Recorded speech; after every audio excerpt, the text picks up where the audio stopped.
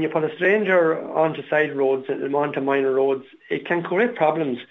And I suppose you need to have maximum signage on roads where you put strangers onto roads, because they will get lost. And there's so many, you can imagine the scenario on minor roads, Catherine.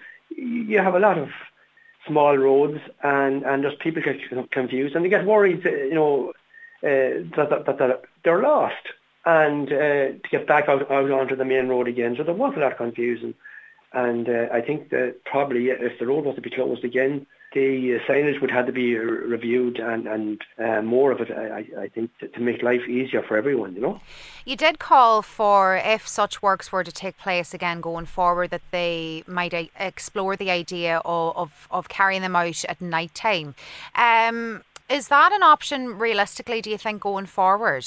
Well, the highlight is, in fairness, the answer from the council, they were highlighting that it's probably it's not as easy to do that type of work at night in the rural areas, because you have minor roads and I think the tar macadam, when they be using the tar macadam on the roads in this time of year at night time, it gets colder probably quicker, and that would be a worry as well. And I suppose you have to take all them things into consideration, and I suppose it's probably more expensive to do it at night, because the tarmac companies have to work through the night then to deliver tar macadam onto jobs on roads.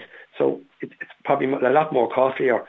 But I certainly think that if it can't be done at night, if similar work is to be done, well then there has to be a big review of signage.